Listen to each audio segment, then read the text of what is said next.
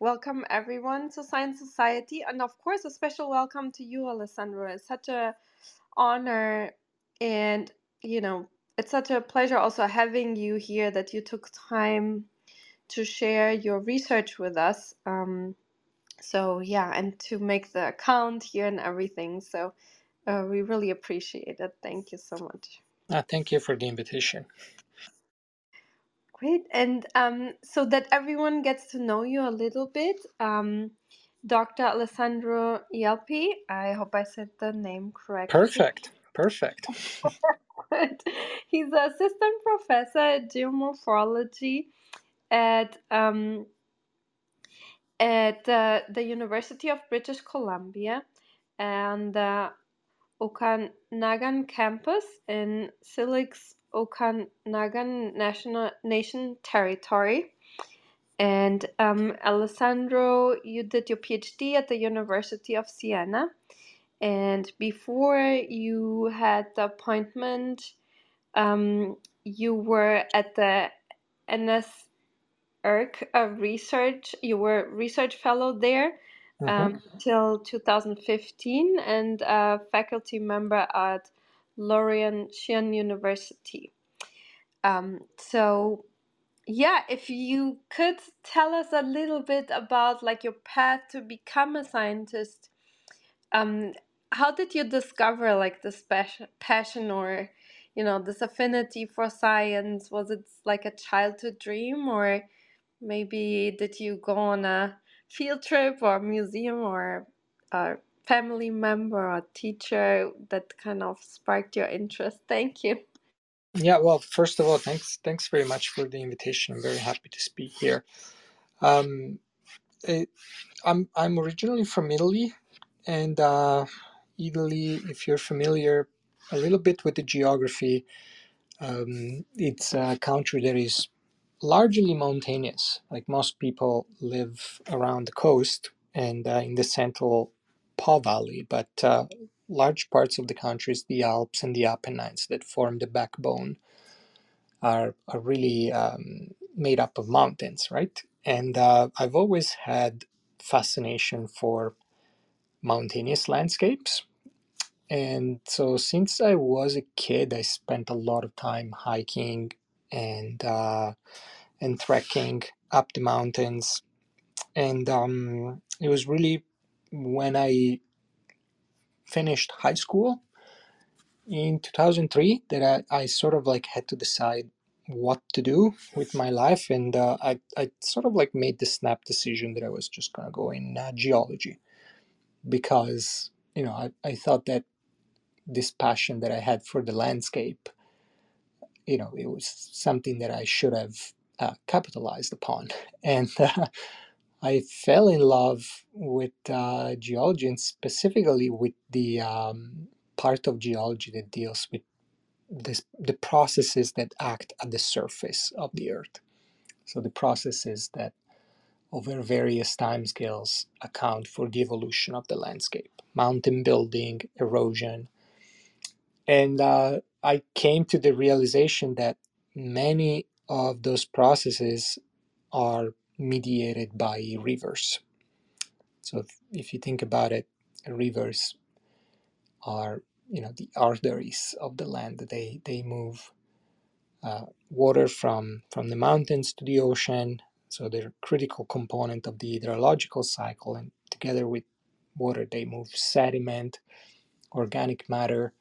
And there's really a multitude of ways to describe river networks and the ways that they help or mediate in shaping the landscape. So that's what led me to where I am now, to study rivers and how they sculpt the landscape. Yeah, thank you for sharing that. And I can imagine because we used to go to Switzerland in spring and also in autumn sometimes. And the rivers are really, and also the lakes in the mountains, They're really beautiful and very Yeah, different from each other. Some are very, very wild and large and small. And so I can imagine that this kind of is a really interesting environment to kind of become interested and ask questions. So yeah, I think it's really interesting, and also to think of how kids grow up today, a lot of times that they don't have this exposure to the natural environment as much. So it's kind of really important to preserve it, so also that our intelligence gets kind of yeah, yeah. kind of Develop. our natural questioning and interests doesn't die. Do you agree that this is important for the Oh, kids? absolutely, absolutely, indeed. Yes, it was central to my development as a scientist. The fact that I was raised in a on a farm, and we were surrounded by woodland. So even if it wasn't a vacation, I would still on a day-to-day basis just be exposed to the environment, and that you know especially for natural scientists, be it geologists or chemists or physicists, the exposure to the country is fundamental. Yeah, yeah, that's wonderful. It was always my dream. So we had friends that had a farm, so we would spend a lot of times as a kid there and help out there. And so yeah, I love that. This was my dream to one day live like that, and now I live in a huge city, and my kids would still love it. So it's kind of interesting that this is repeating. So yeah, I'm so glad that you shared the story, and maybe one day you share some pictures of the farm with us. Yes. That would be really great. Yes. And then from there, how did you then start working on this project? The Arctic is very far away Yeah. from us. So how did you become interested and end up working on this project? Thank you. Yeah. I was the opportunity arose when I was in the late part of my PhD. So my PhD was with the University of Siena in Italy, and I wanted to spend some time in another country just to gather experience, learn another language, broaden the size of my collaborative network of researchers, and so that started as something that was supposed to be a 4-month visiting period at Dalhousie University in Halifax, in Nova Scotia. And then there's personal aspects, but long story short, I ended up immigrating to Canada. And towards the end of the PhD, I just wanted to apply the the research expertise that I have matured to something that was, absolutely absolutely wild and unspoiled and pristine in terms of landscape.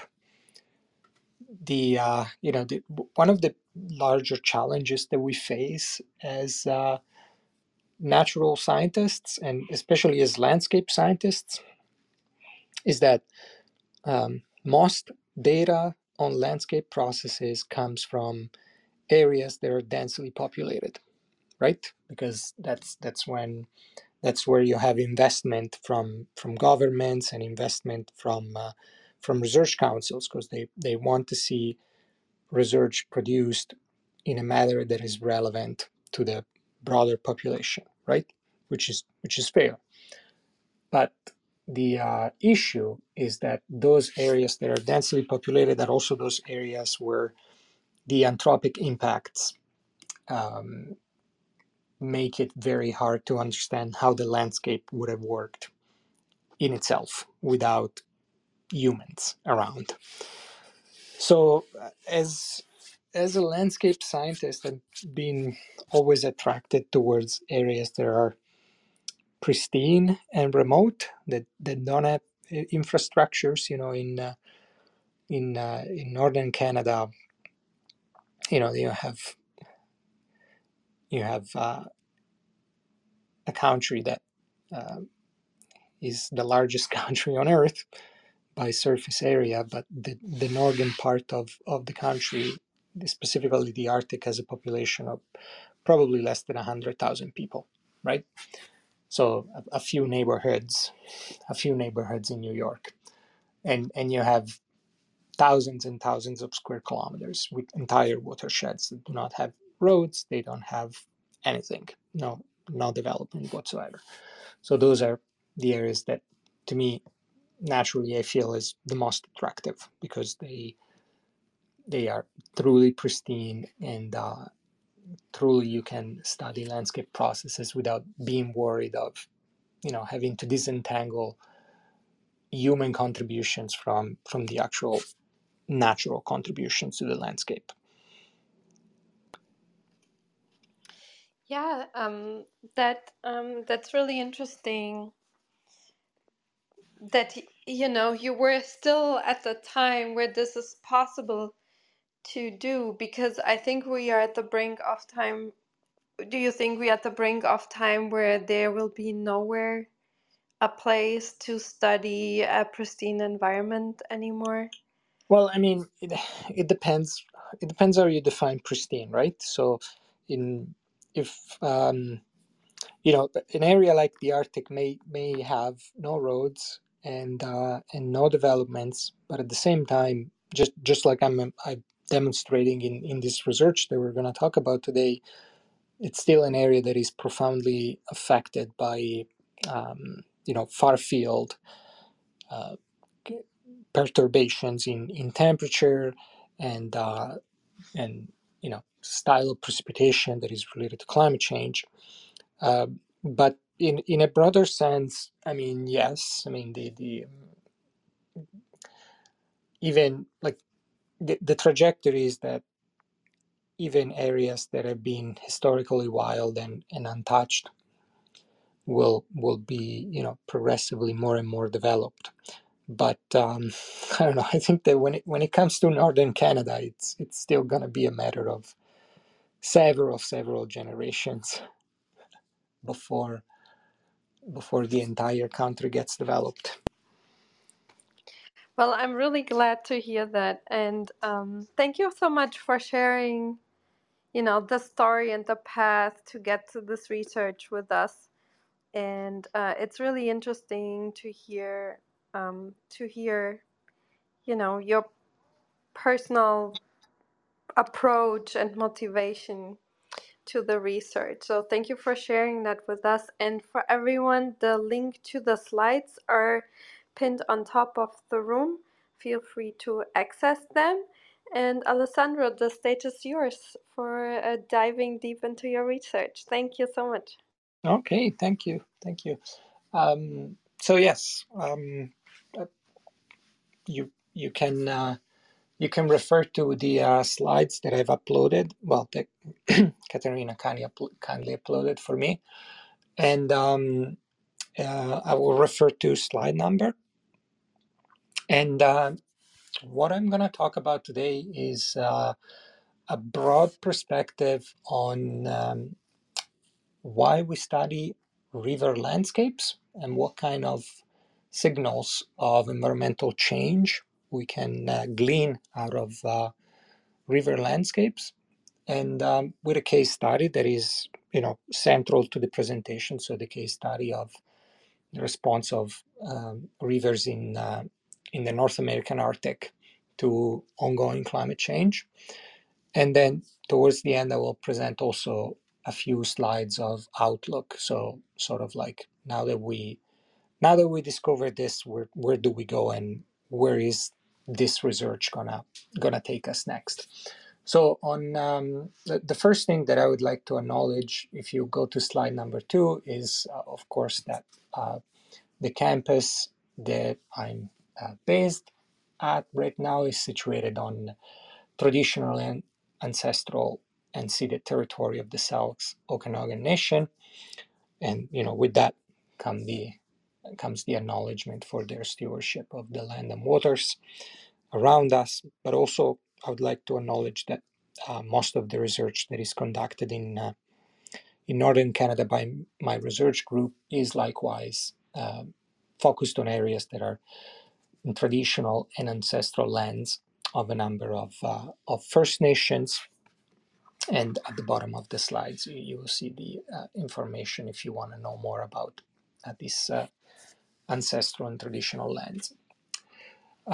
So as I go into slide 3, as I pointed out during the early part of this meeting, the motivation to study rivers is that they link processes over a wide span of spatial and temporal scales. So rivers are truly, some have defined them the gutters of the land. Some others have defined them as the arteries of the land. I prefer the analogy with arteries, but indeed they link processes of the planet Earth and with life on Earth.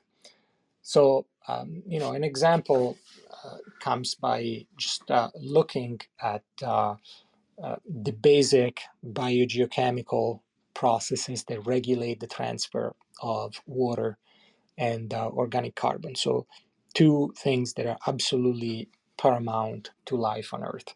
And if you think about it, you immediately realize that these processes are taking place and vehiculated for the most part on continents through hydrological processes. So, through processes that are organized and delivered by the global river network. And even if we look at an individual watershed, like the watershed of the Yukon River, which is reported on the right side of the slide, uh, this is one example of a continental scale watershed. And just to give you a few numbers, the Yukon passes about 6,500 cubic meters of water every second. And with that water, there's 74 teragrams of suspended sediment, of which about 2 is just dissolved organic carbon.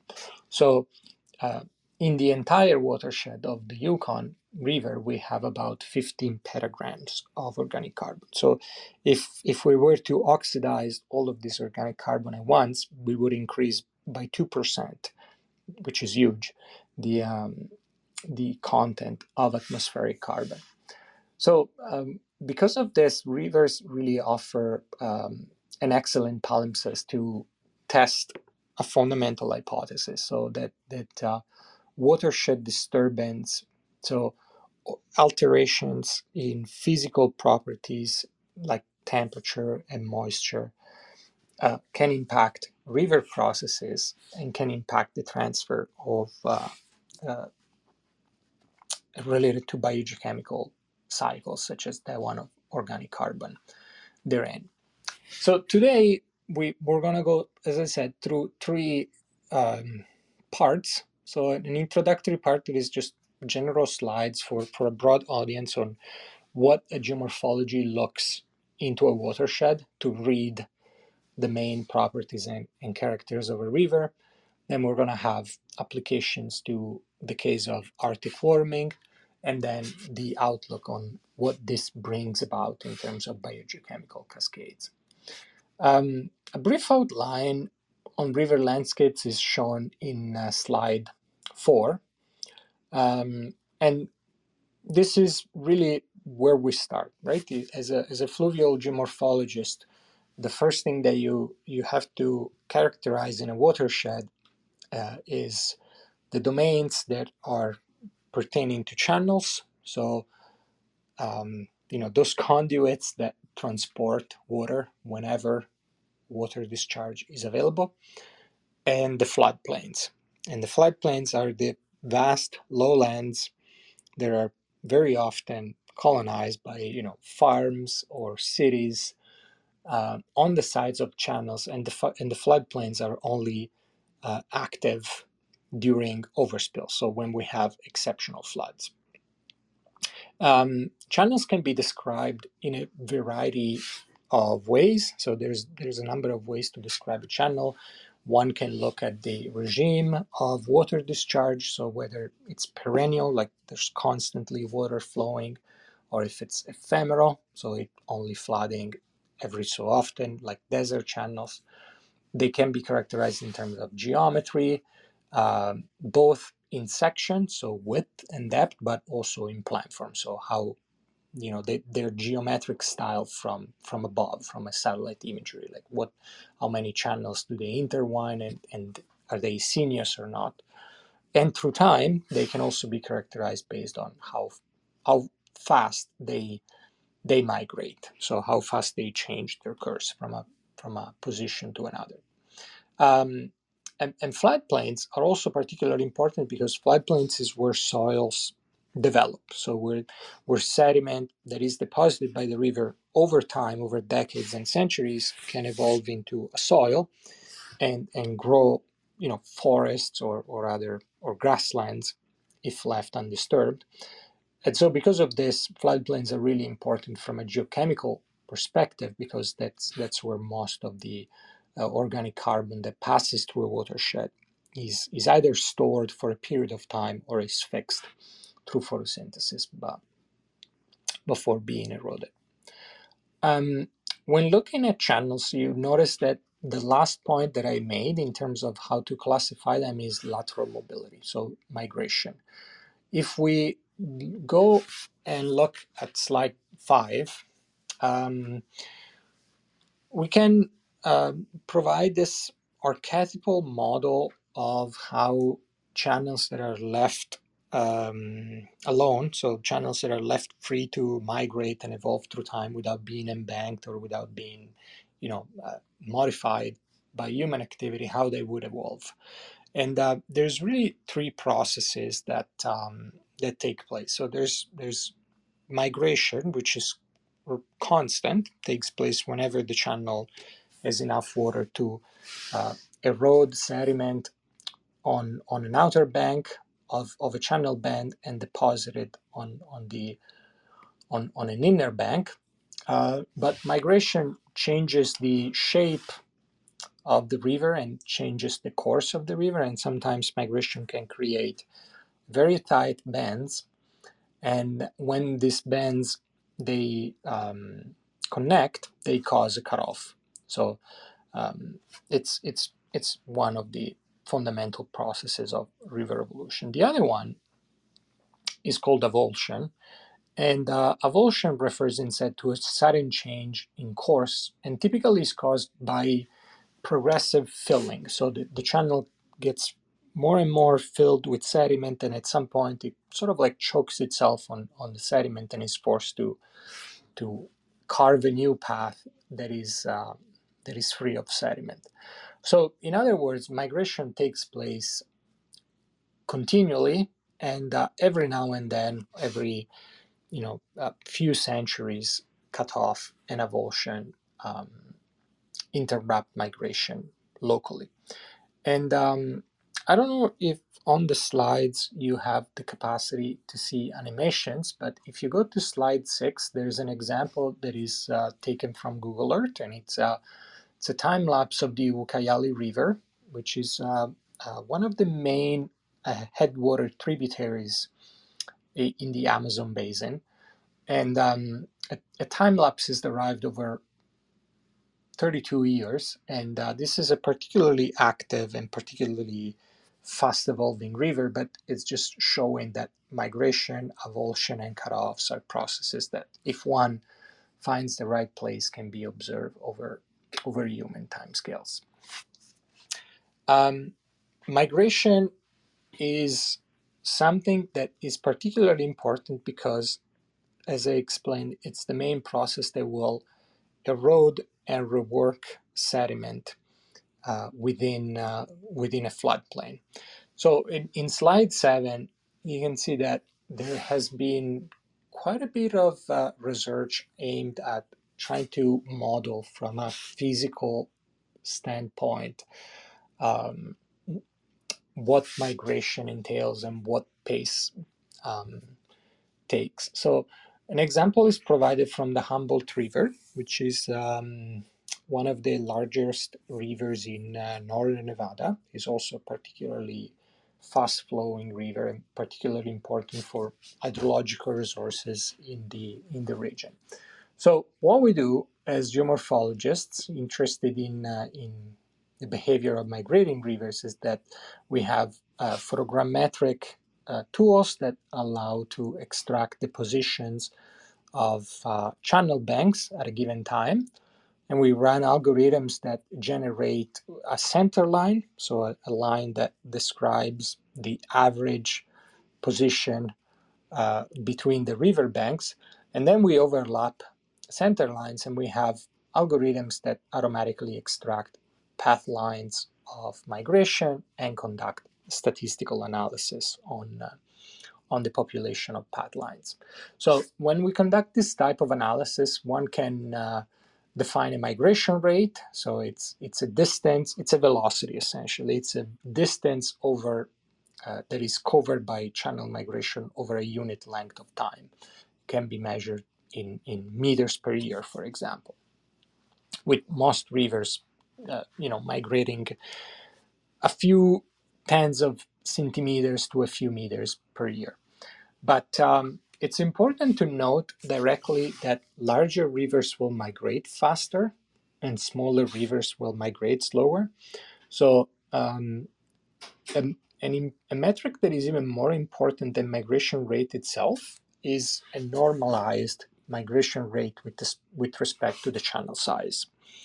And this is the second formulation, the migration timescale. So this is a ratio between channel width and migration rate, and essentially tells you how many years it'll take for a certain river to migrate its own width. And it's a way to sort of like make an analysis, normalized across river sizes. On slide 8, you can see an example of a transect taken from the previous slide with the river that has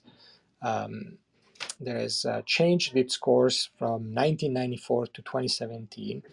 And you can see that there are areas where the banks have been progressively eroded, and on the other side of the river, there are banks that instead have grown. So it's important to establish a link between this physical process and the ecological processes that are related to it. Specifically, when you erode in a forested region, when you erode an outer bank, you typically erode an area that may have reached climax in terms of the amount of organic carbon that is fixed in the soil. Whereas on the inner bank, as the inner bank grows through time, you typically observe vegetation succession that goes from pioneer state to climax over a few centuries. So, in other words, this makes the point that channel migration not only reworks sediment in the floodplain, but also resets the age of the vegetation cover in the floodplain, and through this, it's also very effective at modulating organic carbon fluxes through a watershed. On slide 9, we can dive a little deeper on what are the physical controls on river migration. So, what are the controls that will make a river migrate, relatively speaking, faster or slower? And this is important, as you will see in a few slides, because it's what is particularly central to this kind of analysis that we conducted in northern Canada and Alaska. So, briefly, big picture, there are three main factors that control the speed at which a river bed will migrate. One one is curvature itself. So one depends inherently on the shape of the channel bend at any given point in time, because the curvier a channel, the higher it'll be the inertia of the flow impacting the outer bank. And that, of course, promotes more erosion on the outer bank. So curvature in itself is inherent control on migration. And it's the relationships between curvature and migration rates are rather complicated. They're not linear, but certainly higher curvature relates to faster migration rates. Then there's the erodibility on the outer bank. So that depends on the geotechnical properties of the material on the outer bank. Of course, if we're eroding very loose sand that is not kept together by anything, erosion on the outer bank will be facilitated. Whereas if we erode stiff, cohesive clays with a lot of plant roots binding it together, of course, that it's something that will slow down uh, migration. And then there's the pace at which sediment is available from upstream erosion to be deposited on the inner bank. And I'm showing that on slide 9 with a plus. So over time, the channel sort of like needs to maintain its own width. So for whatever unit of surface area that is eroded along the outer bank, there needs to be sediment that is derived from upstream erosion that needs to be deposited on the inner bank to maintain channel width. So it has been shown that migration rate not only scales with erodibility on the outer bank, but also with the availability of sediment to replace on inner banks. So this, moving on to slide 9, there's immediately a very important point that can be made. So I've described curvature, erosion, and deposition. Now, curvature, I said, it's something that is inherently a characteristic of individual channel bends, but erodibility and availability of sediment is not. So one can change the erodibility of an outer bank, or can change the amount of sediment that is available for deposition by changing physical properties in the watershed. So just taking a broad picture, looking generally at what climate change is bringing in North America, the changes are complex. We tend to think about higher temperature for sure, but there's also more complex changes that are related to the hydrology. So if you look on slide 10, on the right side, you will see that there's areas that are experiencing spring floods, areas that are experiencing more frequent rain and snow events, areas that are experiencing severe drought or increased susceptibility to flash floods or hurricanes or decreased snow cover. So these are all processes that will severely influence the vegetation structure in an area, right? If you make an area more subject to severe drought, of course, that over decades that area will witness a shift from moisture prone to desert prone plants, right? And this is just an example. And the key is that the amount of plants on the landscape, so the amount of vegetation, as I said, affects bank erodibility, but it also affects the way that sediment is kept together. So this is an indirect way in which climate change can affect bank erodibility and sediment flux.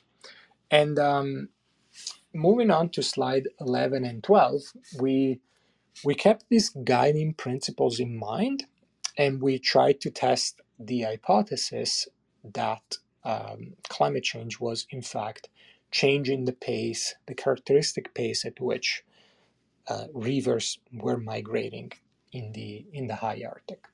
So on slide 12, you can see the data set that we used for our analysis. We looked at 10 rivers, and for each of these 10 rivers, we looked at a reach that had very well developed meanders and sinuous bands where one could track changes in plant form over a period of about 50 years. So on the left, you have a false color composite of one of these rivers, the Kobuk, and in the inset lower left corner, you can see how one example of bands evolved from 1972 to 2002. So we leveraged the Lancet archive, which is an archive of satellite imagery that is the longest living that we have. The first Lancet satellite was launched in 1972, so it gives us about half a century now of coverage. Before diving into the results, it's important to understand broadly what is happening in Alaska, the Yukon, and the Northwest Territories. So, what is happening in these rivers that are the subject of this research? First of all, why did we look specifically at this region? We looked specifically at this region because it's an area that is experiencing among the fastest rates of warming right now on Earth. So despite the entire planet is warming up, of course, there's regions that are warming up more slowly, and regions that are, they have more sharper increase. And if you want to look at an area that is really warming at one of the fastest rates, you're looking at Alaska, the Yukon, and the Northwest Territories. And the other reason is that this is an area for which we have good baseline data on temperature, good baseline data on river discharge and mean precipitation. So notwithstanding is a very sparsely populated area, we have baseline data from government agencies of what the climate and the hydrology of the rivers has been doing in the last,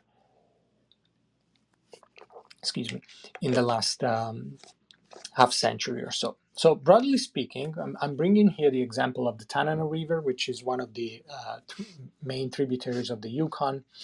On slide 13, you can see that temperature has been increasing, but it's interesting to note that if you look at the trend of the warmest, mean, and coldest temperatures throughout a year, indeed, the sharpest warming is observed when looking at the coldest. So the coldest temperatures have been increasing significantly over the last half century. There is an increase in precipitation. So generally speaking, not only we're looking at warmer climates, but also wetter climate. So we have more snow in the winter that will be available for melt out during the summer months, and during the summer months, less sunny days and more cloudy and rainy days. And together, these two trends have resulted in an increase in discharge. So the rivers are passing more water per unit time, but also they have an earlier freshet during the spring. The freshet is the time of ice breakup and flood, when most of the snow in the watershed melts away and gives rise to this flood wave. So as you can see, there's a few facets to keep in mind. We're not just looking at increasing temperature, but it's interesting to note what metric of temperature increases the most, and the cascading effects on river hydrology. In slide 14, you can see broadly the methodology that we applied. So this is a slide that conceptually is somewhat similar to the one that I've already presented in slide 7. So again, it shows the methodology that we've adopted. We've taken a selected river reach, and we've extracted channel banks through photogrammetry, calculated with some specific algorithms a center line, and then we've compared center lines over time. And we've used an algorithm that is called dynamic time warping. It's a little bit of a fancy name, but in simple terms, dynamic time warping, what it does is shown graphically in the lower right corner of slide 14. So it just compares two time series and generates paths that are considered the most likely in terms of migration. We've applied dynamic time warping to all these 10 rivers over a range of times from the 1970s to 2020. And the results are shown in slide 15. Now, this is interesting. We started this project thinking that over time, the the uh, the rivers would have accelerated in migration. So we thought that permafrost, so the ice that is present in northern floodplains, we thought that permafrost was keeping together the banks. That was the hypothesis, not just our hypothesis, but hypothesis that's sort of like being kept as the most likely in the scientific community for the past few years. And so, under that scenario, if you melt out permafrost due to increase in temperature, you would have expected uh, higher erodibility of the banks and therefore faster migration rates. But interesting, we observed exactly the opposite. So, as temperatures were increasing, the migration rate of the rivers were slowing down, and you can see in the plot to the left that migration rate is plotted as a function of year. You can see that there's quite a bit of dispersion in the data. There's a low R squared, but nonetheless the trend is statistically significant.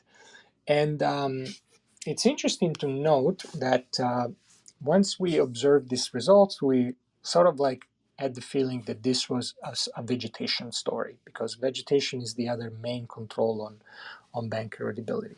So we per each river, we calculated the slope of the linear regression, and we plotted that slope of the linear regression in migration rate over time as a function of change in normalized difference vegetation index. For those who are familiar a little bit with remote sensing and photogrammetry, the normalized difference vegetation index is a ratio between spectral bands that satellites can read from the landscape, and it's a metric that describes whether an area has an increase or a decrease in vegetation coverage.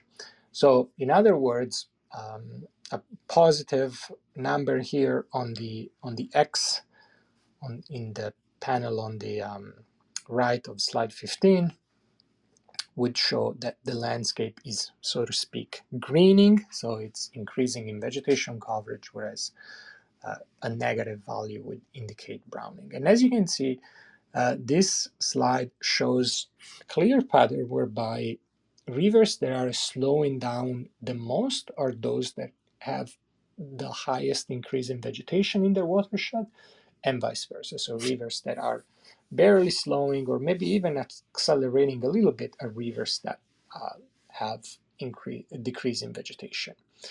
In slide 16, I'm not going to spend too much time on this, but just want to make the point that we've applied a number of filtering methodologies just to make sure that our photogrammetric results were not casual, but significant. And every test that we applied for filtering methodology was successful in demonstrating that the trend that we were observing was not casual, was not an artifact of methodology, but was truly observed. We we tried to take it a step further, just to have another independent line of evidence that the results that we were observing were rooted in a change in temperature and related effects on vegetation. And by doing that, we compared the migration rates in permafrost rivers to typical migration rates of rivers outside the permafrost region. So this is shown in slide 17, in the panel to the left. And to the right, you can see this normalized migration rate with respect to the typical, what you would typically expect for rivers outside the permafrost region as a function of median annual temperature. And again, this plot describes a relationship between migration rate and temperature, whereby rivers that have the slowest migration rate are those in colder based environments, and vice versa. So again, another line of evidence that suggests that migration rates were in fact controlled by temperature indirectly and possibly by vegetation. Now, I said earlier in the presentation that migration rate scales with channel width, and it's controlled by curvature. So we applied another couple tests just to make sure that these two factors were not, bringing their own contribution to the results. And as you can see, I'm not going to go too much in detail here, but if you look at the P's on the two plots here, you can see that both trends here are not statistically significant. So we used that to rule out controls that were not related to temperature.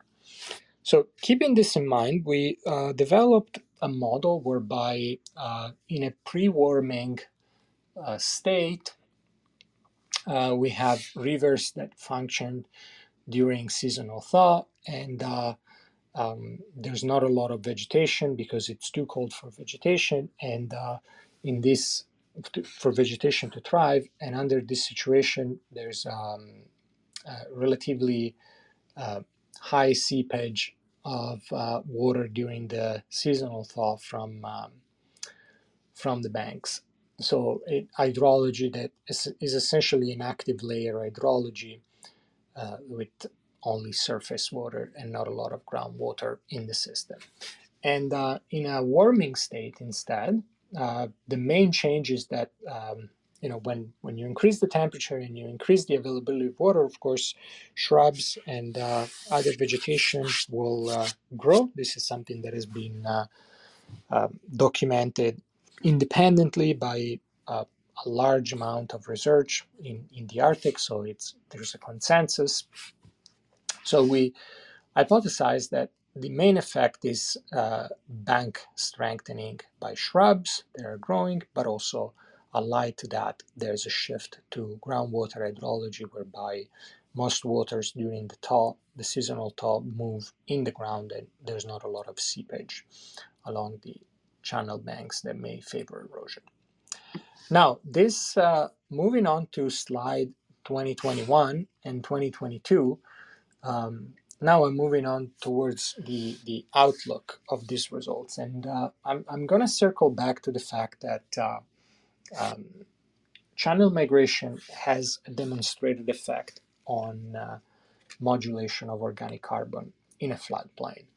And in slide 2022, I decided to report some material from a study that has been conducted recently by Roman Walker and colleagues, again in the Rio Ucayali, so again in the headwaters of the Amazon basin. And it's a study that shows truly in a beautiful way how meander migration in a mature river can affect over time, modulate the amount of carbon that is fixed on a floodplain, eroded in a floodplain as vegetation evolves from pioneer to climate states, and all in all, how this can affect the flux of organic carbon through a watershed.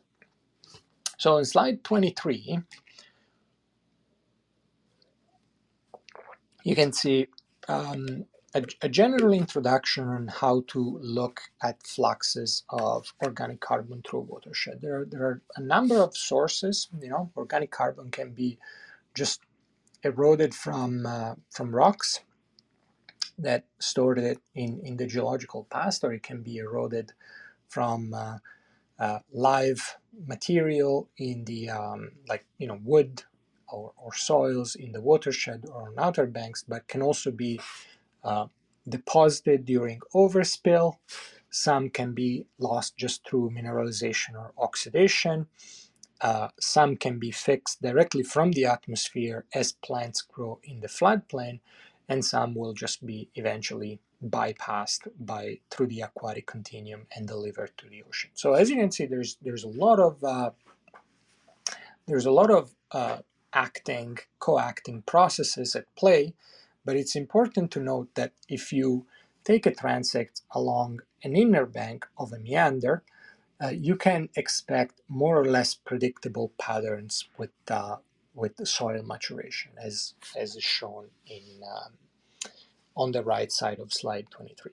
With variations on the theme, depending on whether more sediment, more organic carbon is derived from petrogenic or biospheric sources, and depending on the primary productivity of the area. But generally speaking, you can expect predictable patterns.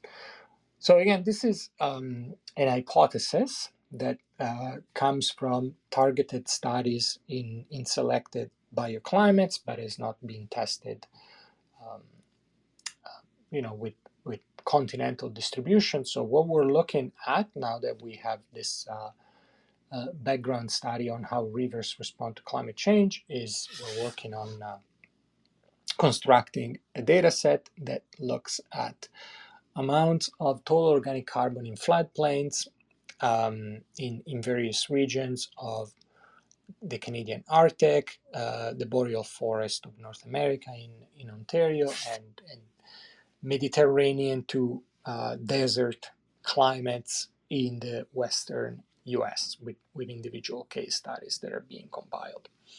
In slide 25, you can see some preliminary results. So again, this is translating from the theoretical palimpsests that are shown in slide 23 to collection of actual field data and what to expect. So as you can see, we have 3 transects that were sampled along 3 sample rivers. The Yukon, the Eagle River up in the Yukon is an example of a river flowing through continuous permafrost. The Sturgeon River boreal forest outside the permafrost region, and the Amargosa River in California is an example from a desert hyper-arid setting. So as you can see, there's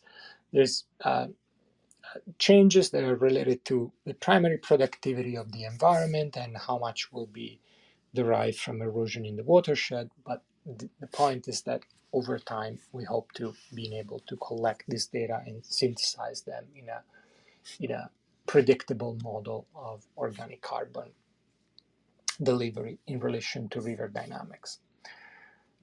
Specifically on slide 26, you can see what are the guiding hypotheses that are motivating the study. So in terms of what projected organic carbon dynamics we expect in response to Arctic warming, if rivers are migrating more slowly, vegetation on fluvial bars and floodplains should have more time to grow, and that should promote a larger amount of organic carbon fixation through photosynthesis, which is something that we also expect under a scenario of warmer and wetter climate. So again, enhanced floodplain fixation. But at the same time, this will be probably counterbalanced by some loss of organic carbon stock in floodplains, simply because if we lose permafrost, again, we go from an hydrologic regime that is dominated by uh, surface waters to groundwaters. So in slide 27, just to summarize, I've presented how channel migration is a fundamental aspect to consider when looking at the evolution of river systems. It can be applied to a situation of watershed disturbance. So whenever there's an external stress that is changing the physical properties in a watershed, and this can be applied to understand how soil residence and organic carbon residence will change over time, which altogether can be summarized in models of sediment and organic carbon fluxes that can inform budgets of uh, um, carbon dioxide uptake or release into the atmosphere. And what I talked today about was mostly focused on climate change, but this is indeed something that can also be applied to scenarios of watershed stresses due to other factors such as wildfires or deforestation due to timber harvesting. And with that, on slide 28, I conclude. And of course, I would like to conclude with a word of thank you to my colleagues, Mathieu, Alvise, and Pascal at the bottom of the slide, and co-authors on the study, but also all the students, past and present, that have helped me in my research group and have conducted their own little research, in the broader picture of the mandate of my research group. So thank you very much for listening. Yeah, thank you so much for this wonderful presentation. It's really interesting research, and I never, I think, saw such a thorough um, explanation and data in this type of research. So it's really, really impressive to look at, and must have been really a lot of work that you Yeah. just shared with us. So I hope people appreciate the amount of work that this is. So yeah, I want to open it up for questions. Please raise your hand if you have questions or post them in the chat. And I'll just start with a few like general questions, and then yeah, feel free everyone to participate. Um, so it's really interesting to see all these connections you made between between the different type of data, from the plant and different types of roots to the shape, and that then in the end leads to all these different outcomes of climate and probability of wildfires and so on. So do you think that based on your research, do you think there are different types of landscapes? Coming back to our initial research, it comes up more and more in my mind. Do you think that we have soon enough data that we could say this landscape would need kind of an intervention to make it more resilient, or do you think we don't know enough yet to do that, like systematically maybe plant different types of plants, or widening or narrowing of different rivers, reshaping them because we think that it would turn them more resilient? My feeling, well, first of all, this is more of a question for a policymaker than a scientist. But my so the answer that I give is very broad. But my feeling is that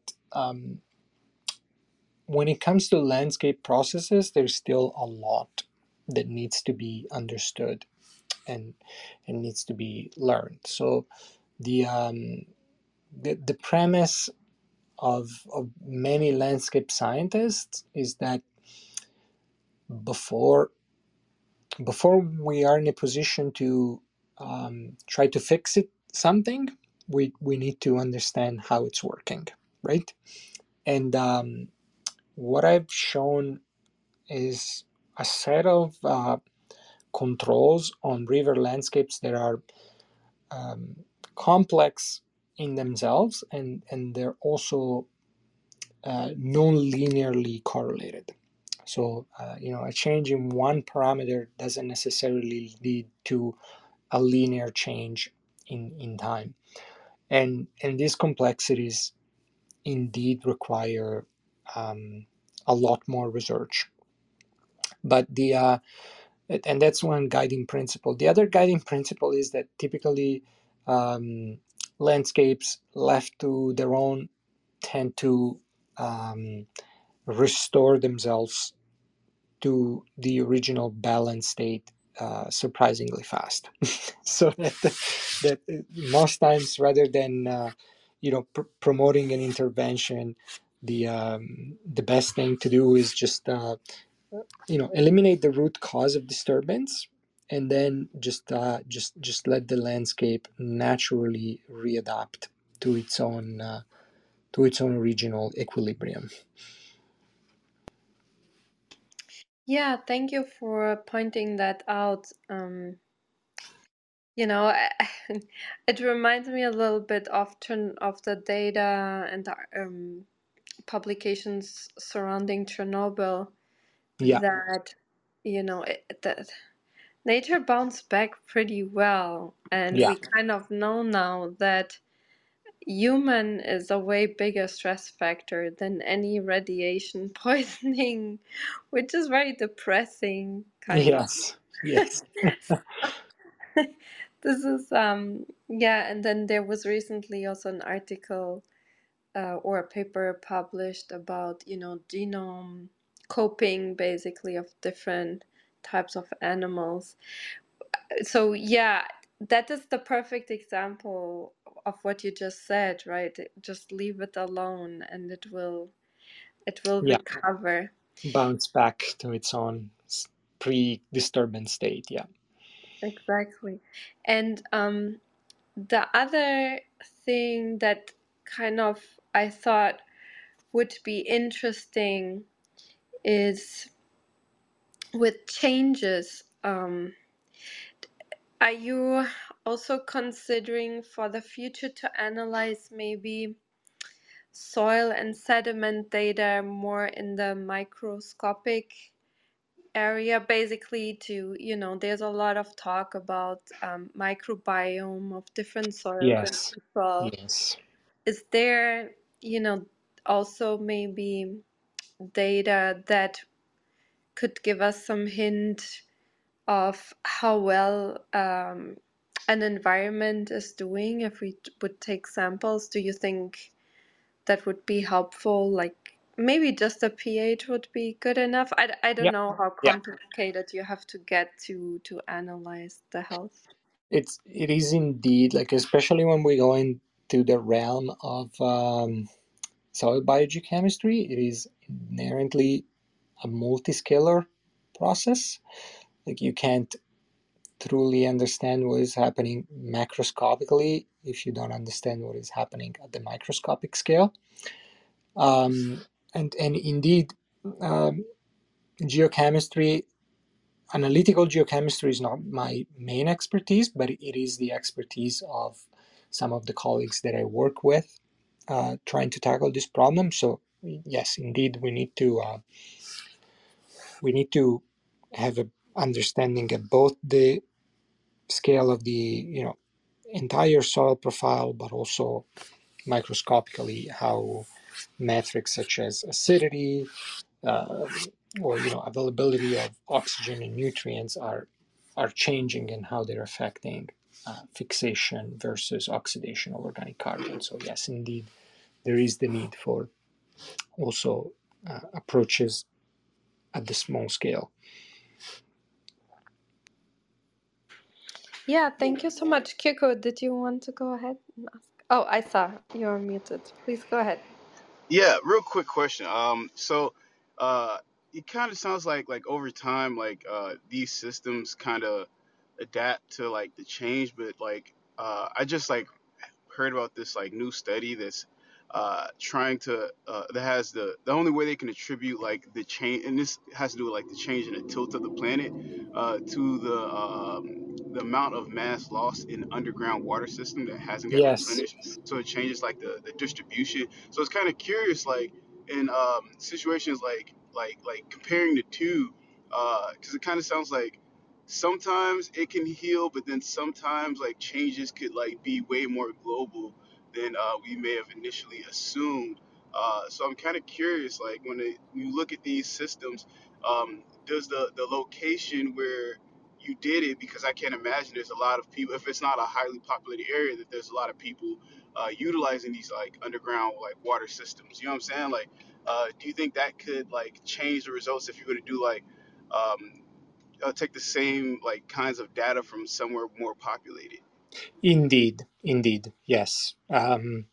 As I pointed out right at the beginning, the my fascination for the Arctic is because it's an area where at least the direct impacts from anthropic activity can be taken out of the equation, and they can be, this is something that leads to a simplification of the boundary conditions. But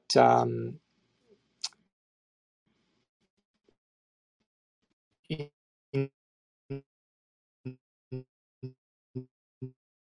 the in the broader scale, once we I don't know if it's just me, but I think you're in have a understood how matrix. the system behaves on Yeah, its own, Alessandro, we have a then hard time hearing you cutting out.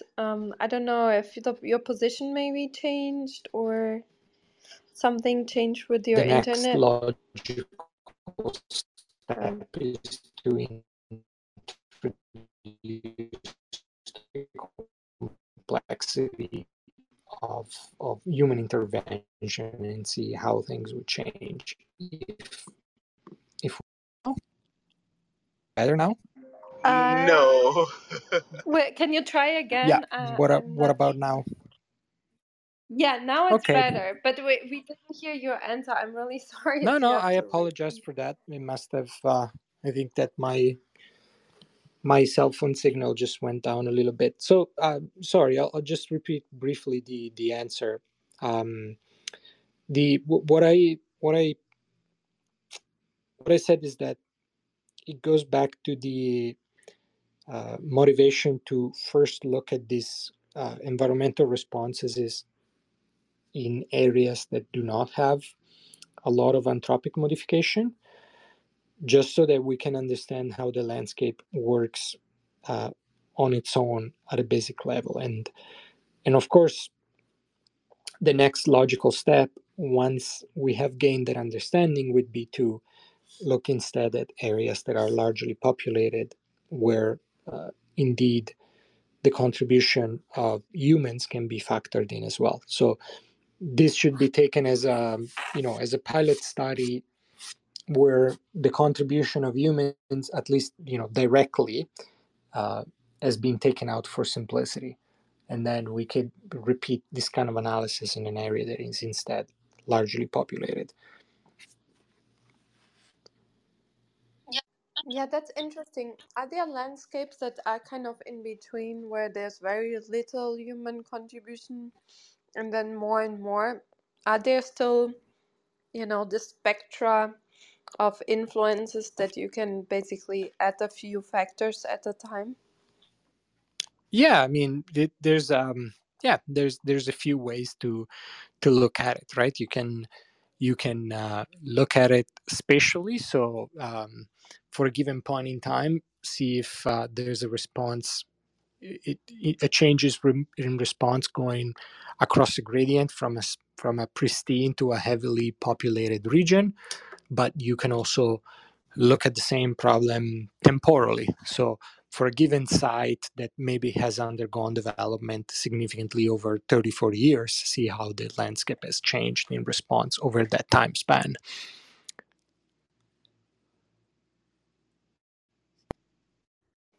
Yeah, that's really interesting.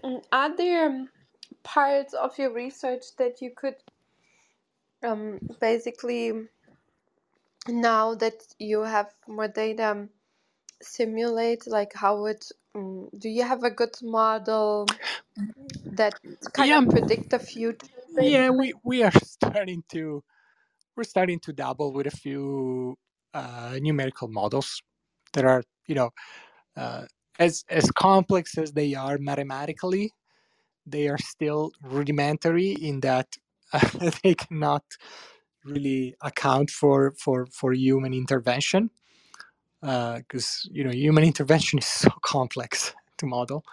But yeah, we do have also some numerical simulations that allow to understand spatial and temporal evolution of river landscapes. Yeah. I got one more question.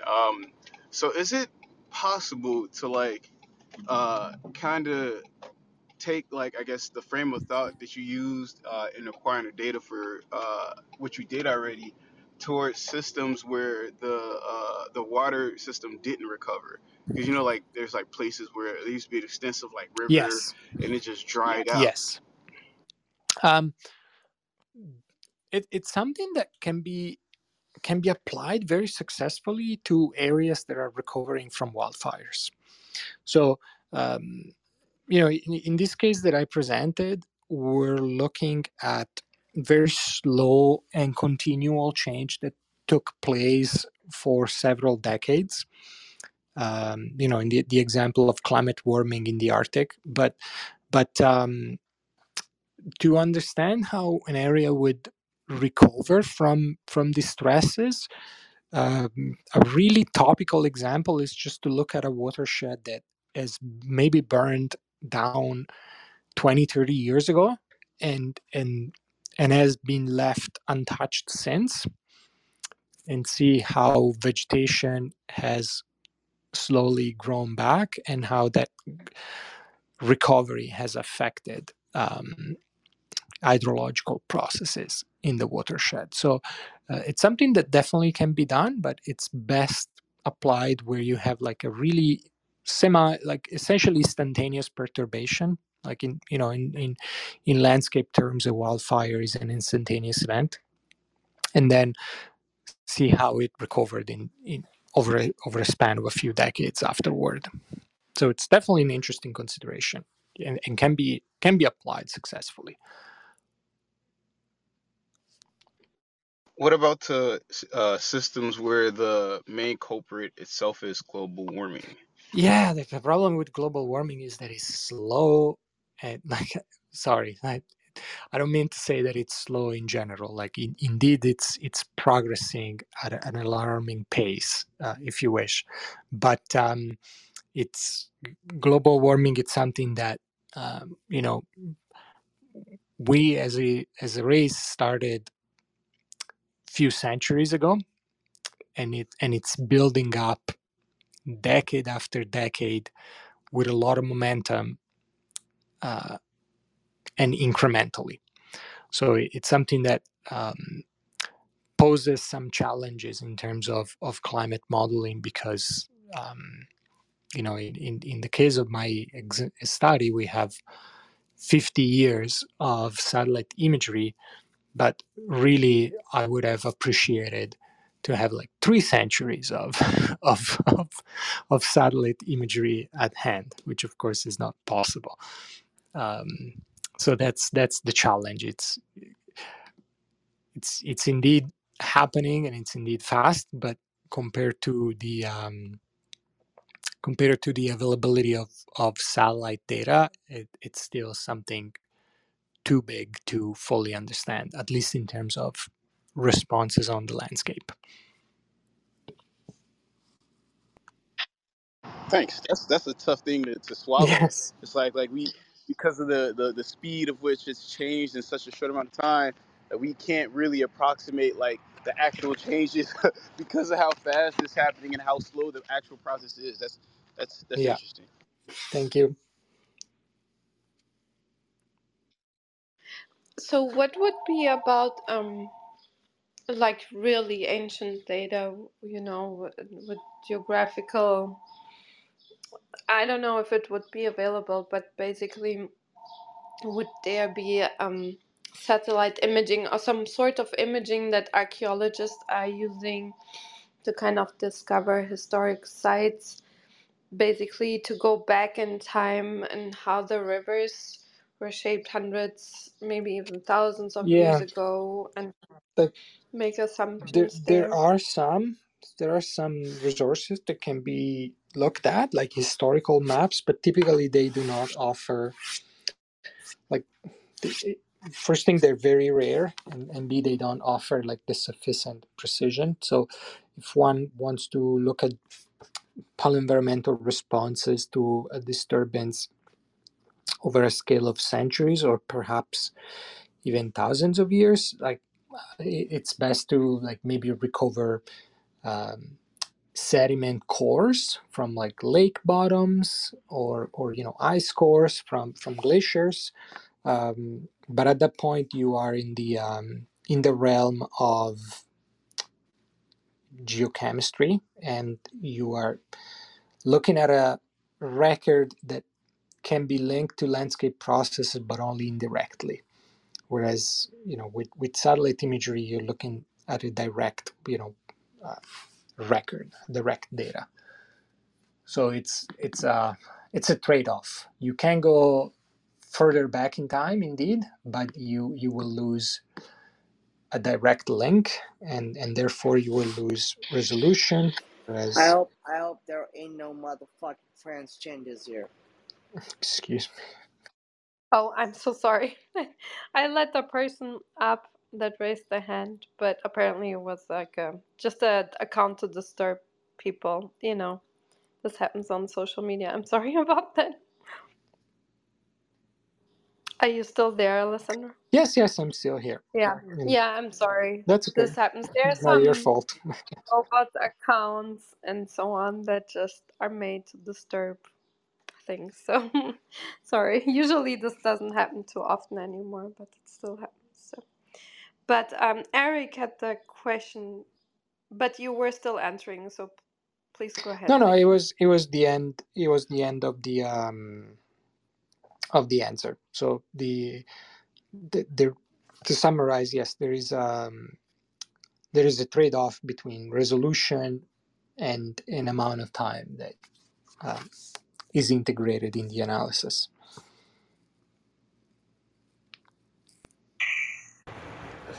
So, uh, uh, great presentation. Thank you so much. I think this is super interesting work as somebody who's looked at a lot of rivers and watch them flow. I'm always, it's like one of those eternal questions, like what's going on there?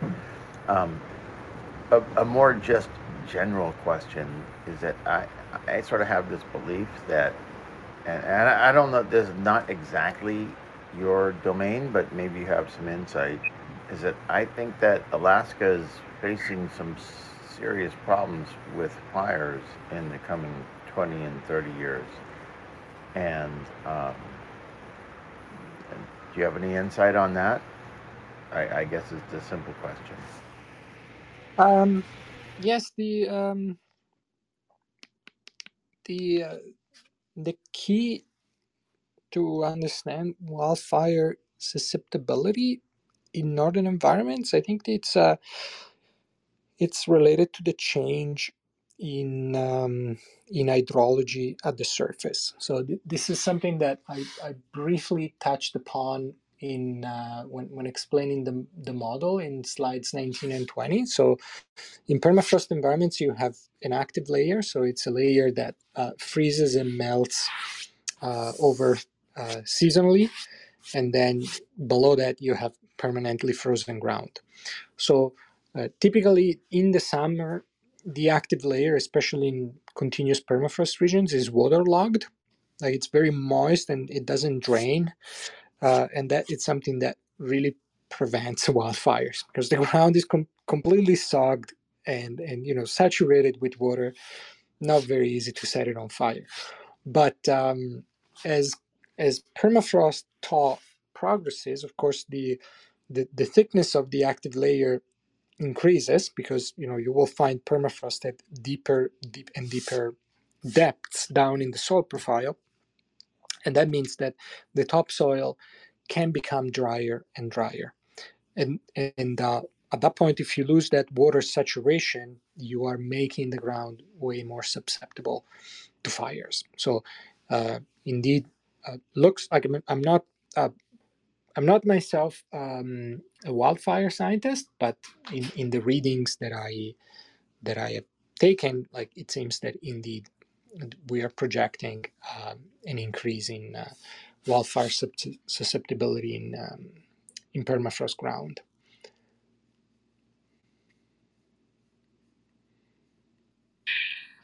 I'm not sure if that went out.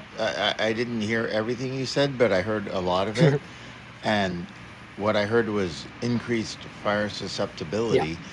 Just so those methane burps that people talk about in the tundra.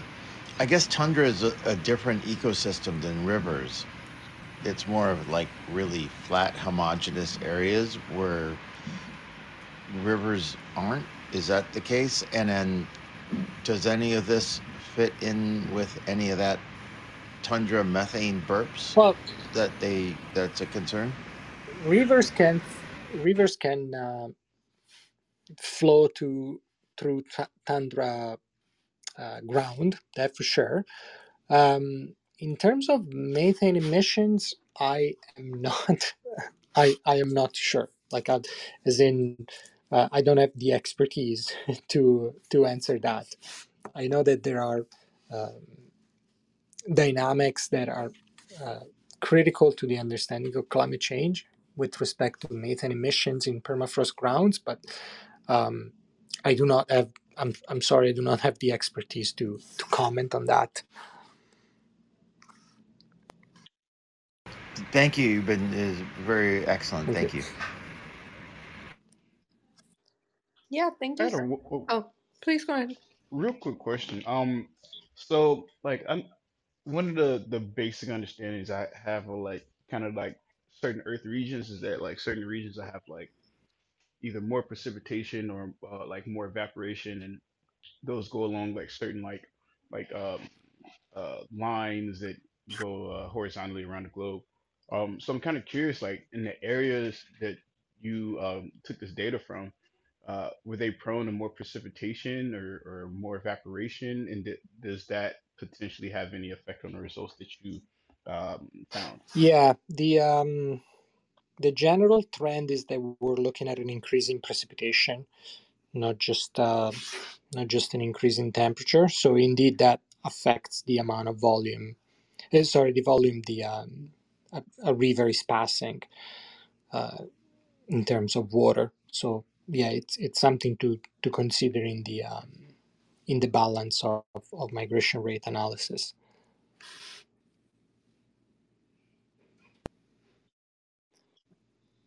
Yeah, thank you so much. I had one question about. I was thinking about smaller streams.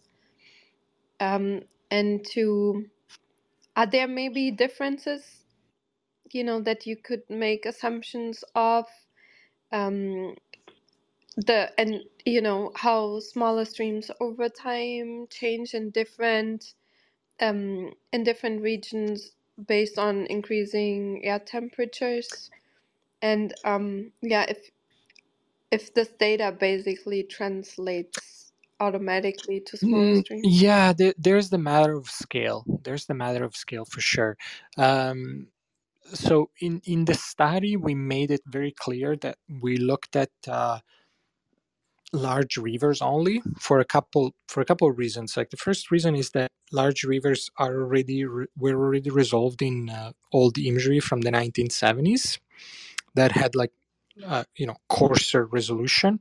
So we sort of like opted for this trade-off where we wanted to look at something that it's only on a certain scale, but had a longer temporal record. And the other important point is that larger rivers tend to like average signals from large watersheds, so they give you sort of like a landscape scale response. That being said, we do not have data to uh, confirm or disprove that the same results will apply to smaller rivers. So it could be that in smaller rivers, for example, the importance of permafrost in strengthening riverbank is higher, and we don't know that at this time, and we're conducting research to try to answer this aspect. But yeah, for now it's open. Yeah, thank you. And then one more, you know, I don't know if you observed maybe in the more recent data a higher fluctuation of like river ice dynamics and how that impacts then, the plants or, Yeah. on the river beds and meander migration, or if it's pretty stable still Um. based on your So data. river ice, these are, as you point out, these are rivers that froze during the winter, and then during freshet you have this breakup, and river ice can erode banks significantly. Okay. Um, if there is I'm not sure about the effect, because I mean the the data that we have on hand says that the ice breakup takes place earlier, but it does not say anything about the impact on erosional processes. So it's another one of those open aspects. Like to answer properly the question, one needs data to see how much river ice in relative terms has choked rivers up in the last few decades, and see if it has diminished or increased. And we need a completely separate analysis to try to answer that question. Like at this point, we acknowledge that river ice is an important factor in determining erosion of channel banks, especially during breakup, but we don't have the data at hand to you know make predictions. Yeah, that's interesting. So the erosion um happens more upstream, I would assume, right? And if there would be less ice in the future and less erosion, would it Potentially, yes. So maybe? that would be the hypothesis to test. That would be the logical construction, and that's usually where one starts. Right? That we Yeah. have a logical hypothesis, and we want to test it and see if it holds or not. So could it mean that then basically if you have less erosion coming down the river, like less sediments, that downstream, the riverbeds would be more hollow and deeper over Yeah, time and faster yeah, streaming through yeah, and less nutrients yeah. maybe and That would be okay. that would be the that would logically be the hypothesis. Yes. Yeah, that's interesting. Would it always mean that something bad, or would it mean also, could it have like a counteracting effect to less rain and drying out of riverbeds, that you just have more water coming through, so that it's less stagnant in different places, so there would be less evaporation and maybe more water available? Or could there be also a counter? Because we talked about before that kind of a system, these systems have ways to cope, like they have a certain amount of resiliency that we don't take into account. Could that be also a resilience coping mechanism that we don't think of before? Like, does everything mean it will be worse, or could some things mean that things will balance Yeah, out? again, like we try to explain landscape processes just in terms of functionality. Like we were trying to stay in away from better or worse. um, we want to understand how the landscape works. So it, it and that's important because exactly for the reason that you've explained, right? So you don't know until you have a full picture of the environmental response. You don't know what's going to be detrimental and what's going to be instead potentially beneficial over the long term, right?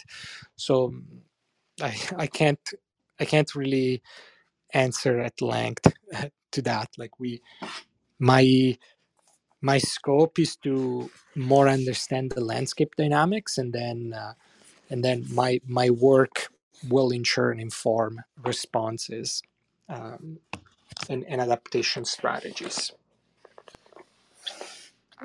Yeah, thank you so much. I think that's a good and like ending that we don't know what Yeah, will be good and what will be bad, and we have to be careful of making too fast like assumptions and put our human labeling to it, yeah, I guess. yeah.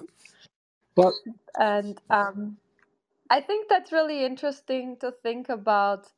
Do you think, just one more philosophical question, do you think we have kind of this tendency as humans to preserve how things were when we were kids, like to preserve memory and maybe, pictures and also the landscape, and we have a hard time letting go of maybe, change, like, yeah, and yeah. I think in terms of motivation for research, yes, indeed. Like we I think we tend to gravitate back to the good experiences that we had in our past, and that may influence, not necessarily the results, but the the choices that one takes as to what to study. I think that there's definitely inheritance in that sense. yeah, thank you for that. It's interesting to think about, and that's why it's so important, I think, to talk about research from different research areas and to people like you, because we can learn a lot about our own biases, conception, and we get back to actual facts. Yeah, Because there's so much out there, right, in the media about current research states and what things mean. But I think going back to talking with people like you that are actually doing the research grounds us back to actual facts and what we can do with the actual facts. yeah. So that's why I'm so glad you took the time to share your data and knowledge with us. It was a really wonderful discussion, and I hope you had an okay time at least. And we wish you all the best for your future research. And we will be curious to learn about the future because there are so many unknowns. So it's really Well, interesting. likewise, thank you very much for the invitation. It was a pleasure to speak to you all. Yes, thank you. And yeah, as I said, if people in the future or now still have some questions, write me. I'll try to answer them and yeah, just reach out. I hope to hear you all again. We have a science newsroom on Wednesday. where we go over articles, new articles that came out. And Alessandro, it was such a pleasure. Enjoy the rest of your evening. Thank you. And Pleasure was mine. Wonderful. Okay, I'll close the room in 3, 2, 1. Bye, everyone. Thank you.